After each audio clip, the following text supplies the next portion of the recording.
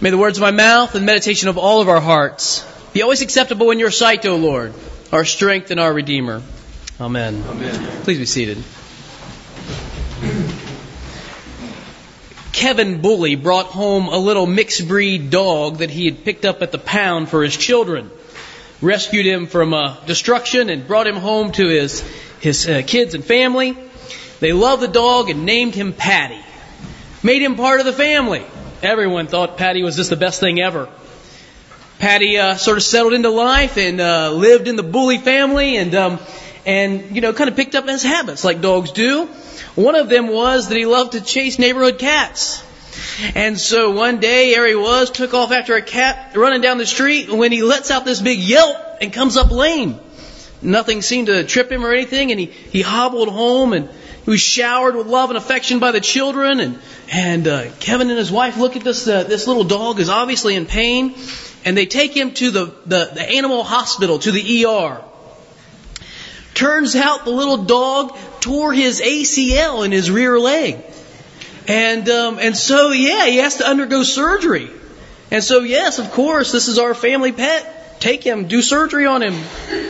Mr. Bully got a bill about a week later, $3,000 to repair the rear knee of this little dog. And so they loved on him and took care of him and did what you would do, reached down in there and pulled out the checkbook and swallowed hard and paid that bill.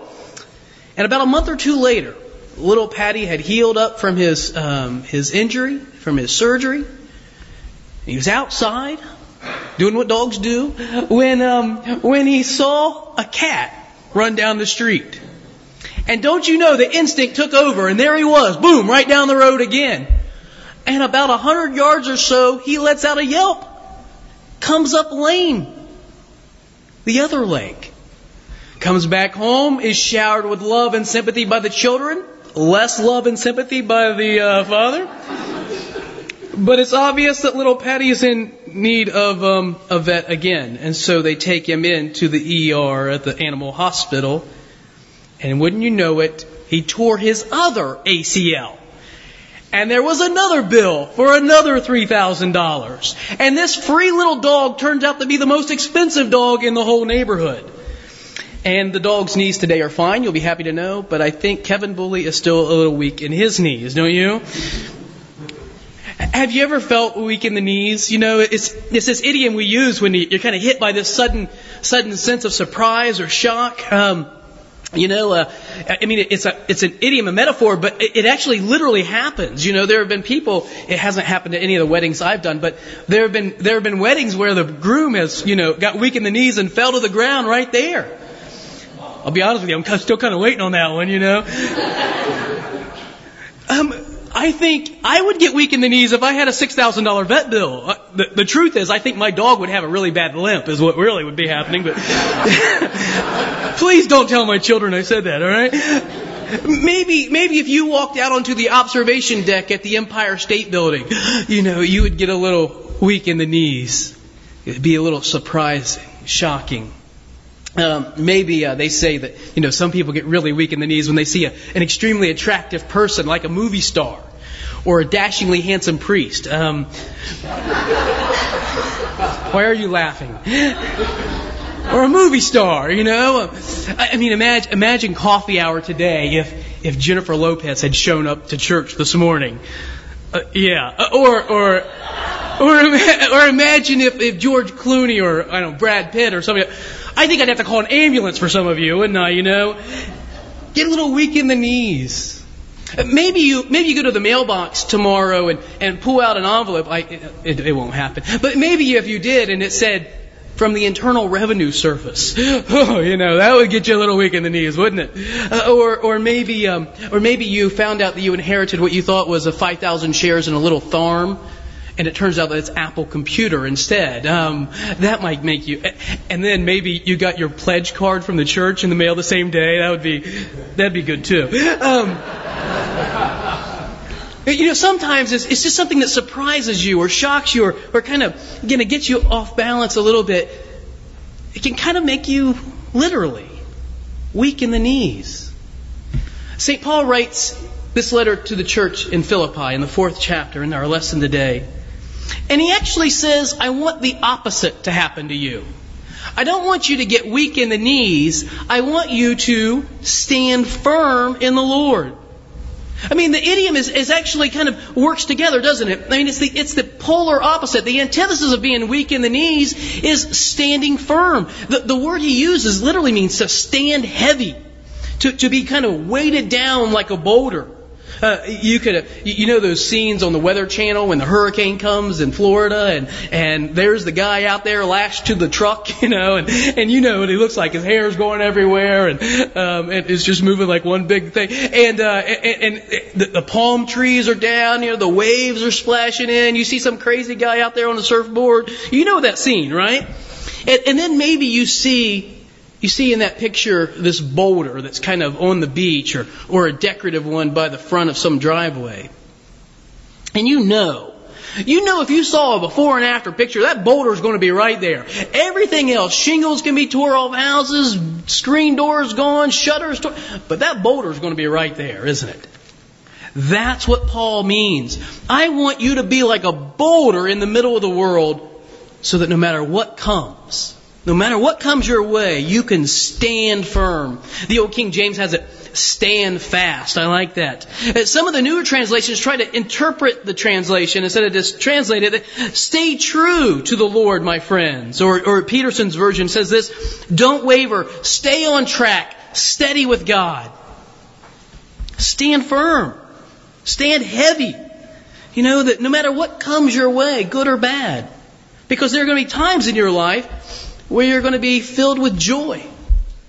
And sometimes you're going to be filled with grief. There are going to be times where you're going to be cheered as the champion. And other times where you're ridiculed as the villain. One day you might be on the top of the world. The next day you might be picking yourself up off the floor. And Paul says, listen, be ready. Be ready for all eventualities so that you can stand firm. Stay on track. Okay, well that's fantastic. Now tell me how. How do you do that? How do you stand firm? First, don't let anyone steal your joy. It's right there in the text, wasn't it? Rejoice in the Lord always. Again, I say rejoice. Rejoice in the Lord always. Always? Really? Every time? All the time? You want me to I don't always feel like rejoicing, St. Paul. Maybe my dog tore his ACL and I got a $6,000 vet bill. Well, rejoice in the Lord always. Well, maybe someone I love is ill, and I sure don't feel like throwing a party. Maybe a relationship is strained. Maybe I laid off my job or having some other sort of trying time. I'm struggling. I don't feel like rejoicing. Rejoice in the Lord always.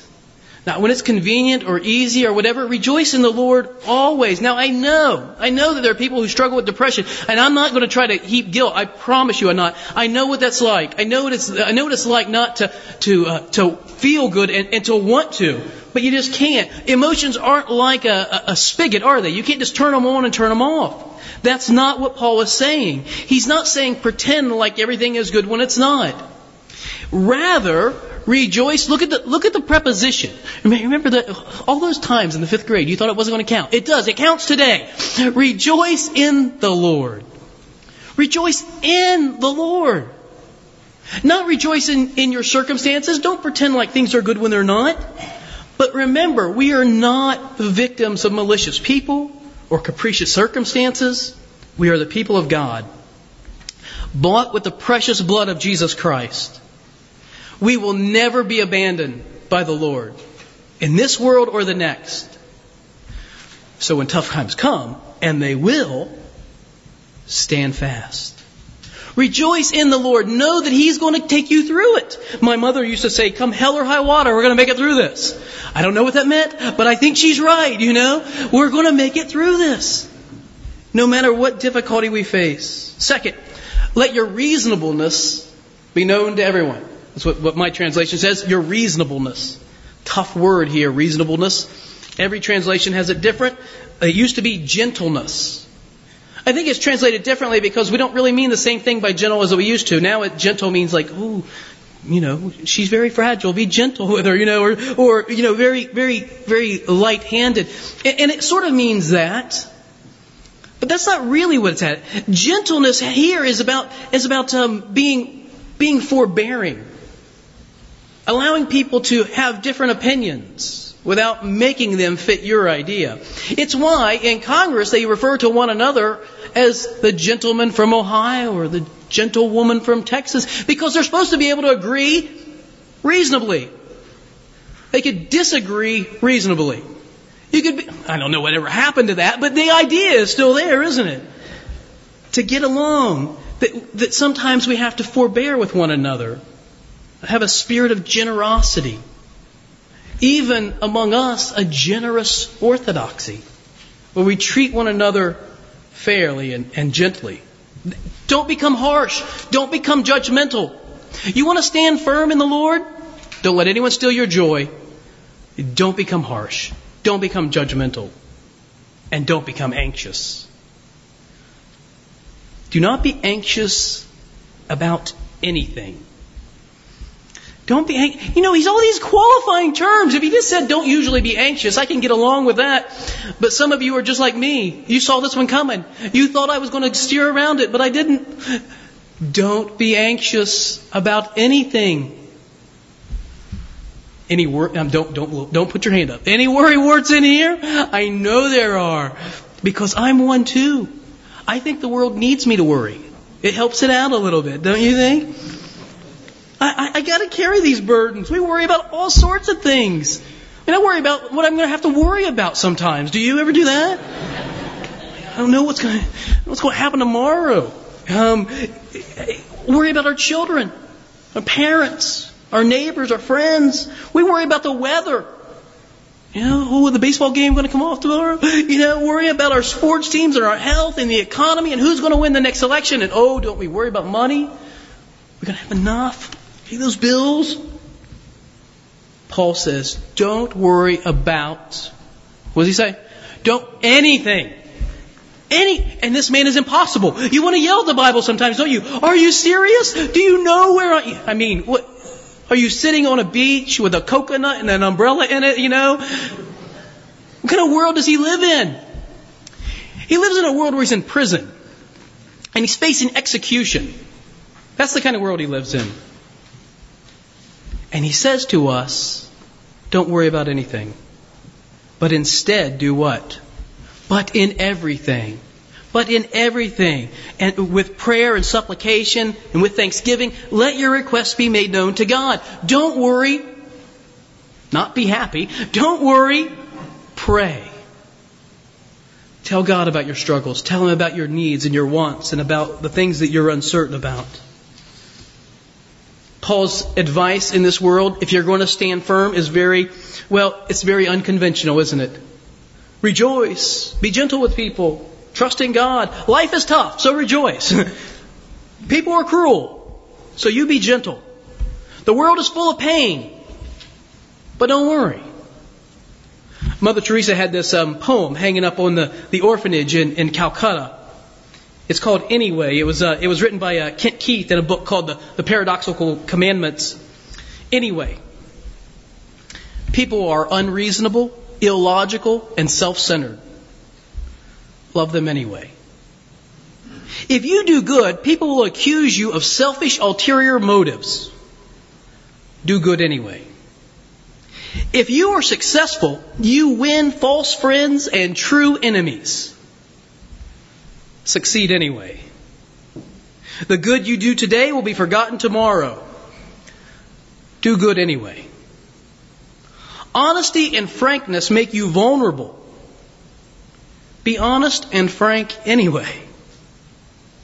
What you spend years building may be destroyed overnight. Build it anyway.